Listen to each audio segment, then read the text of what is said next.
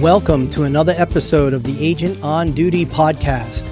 I am John Marion, and I am the Agent on Duty. This podcast is devoted to bringing content about the residential real estate industry.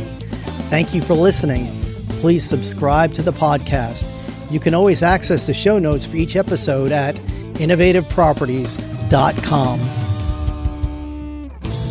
Okay, so I recently recorded on video a presentation of why it's important to do a final walkthrough inspection when you are buying a home.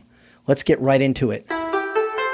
Okay, so now let's talk about why it's important, critically important, to do a final walkthrough prior to closing on a home purchase. Now, the reason I'm bringing this message to you is a recent experience I had where the agent on the other side of the transaction, I was representing the home seller and the agent was representing the buyer.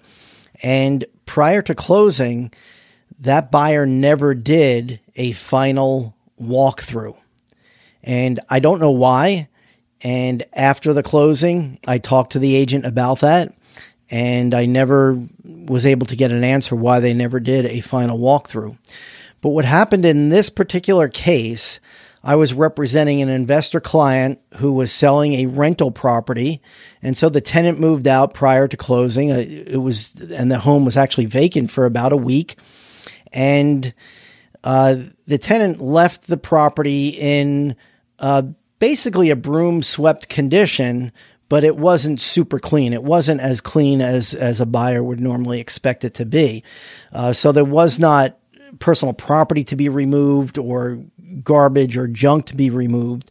But there were a few things that were just shocking to the buyer when they moved in, when they went to the house immediately after they left the closing attorney's office.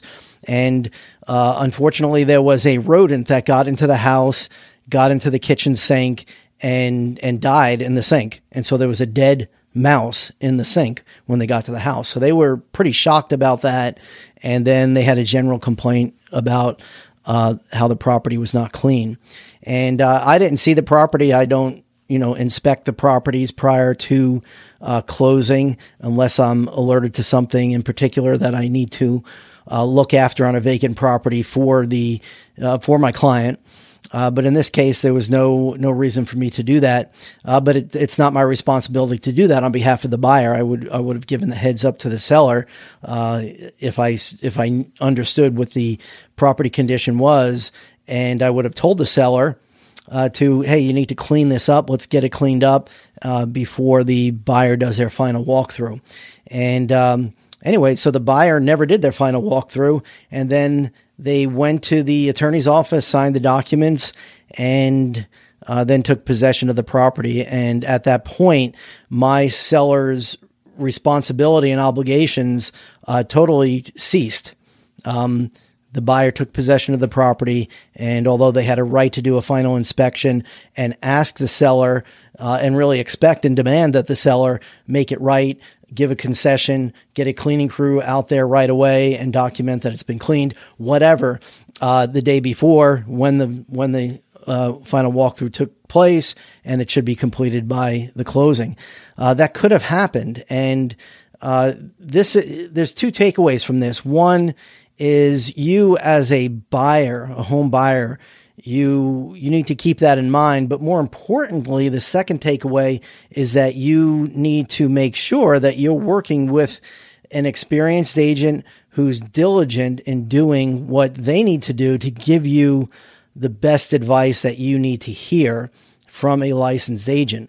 Now, unfortunately, the real estate industry allows people to get their real estate license and not work the business full time. They are required to do classes, continuing education classes, so many per year or so many per term, depending on the state. I'm sure it's different in every state. But it's really a minimal amount of training. And if you're not practicing real estate daily, day in and day out, You as an agent have not really fully developed the habits that you need to in order to fully inform your client of what needs to take place. So that agent totally did a disservice to their client, in my opinion. Absolutely, they didn't. It's not only my opinion; it's reality. They did a disservice to their client by not doing a final walkthrough. And throughout the transaction, there's, as in many transactions, things don't always go smoothly. So we as agents representing our clients need to talk and need to solve problems and need to move things along. We need to talk to the lender, and there are questions to be answered, documents that need to be provided, amendments to the contract that are required because the lender has certain requirements for the underwriters. And so throughout the process, those types of things took place. And we solved those problems, but it was really difficult to get that agent to respond in a timely manner. And there was one time during the process that that the agent was texting me information that wasn't for me. It was of a personal nature that she was texting, and she thought she was texting somebody else, and I had to say, hey, you're texting the wrong person. This has nothing to do with our transaction that we're working on. So that happened, and that was just weird, and that could happen. It happens. But the response to the sense of urgency about the transaction as we were solving these problems leading up to closing was not very well handled on that side, in my opinion. Yes, there were problems, and some of them my client was responsible for solving and addressing.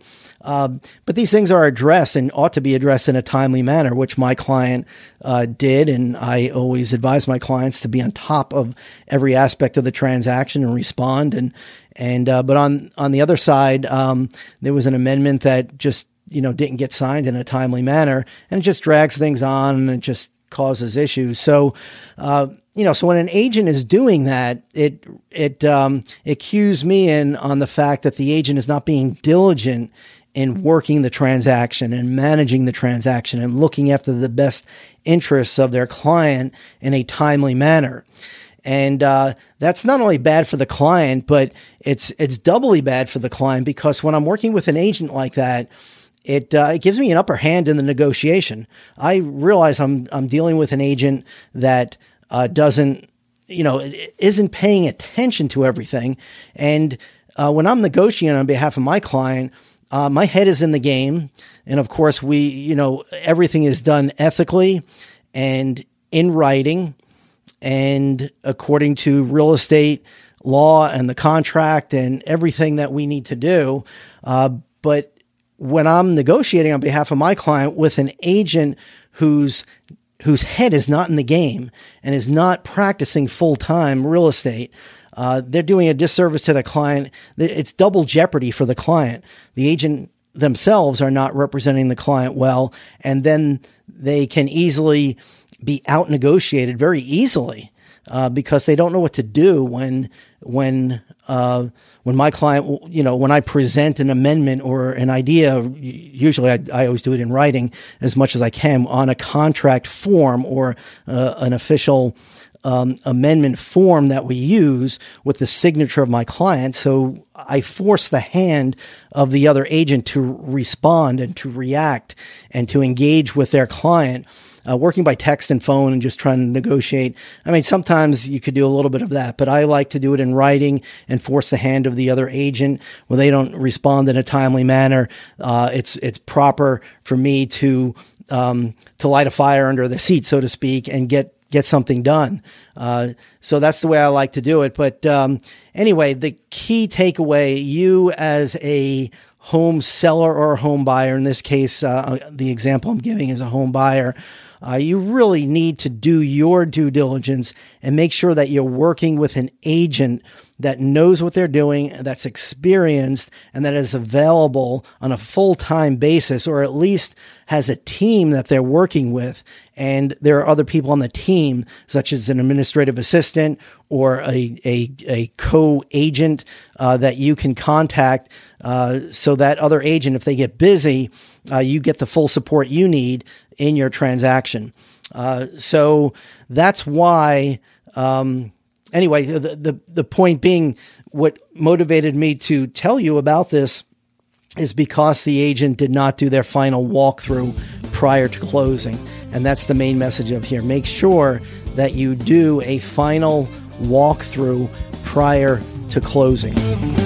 Thank you for listening to today's podcast episode. To access the show notes, visit innovativeproperties.com/podcast. I am John Marion, and I am the agent on duty.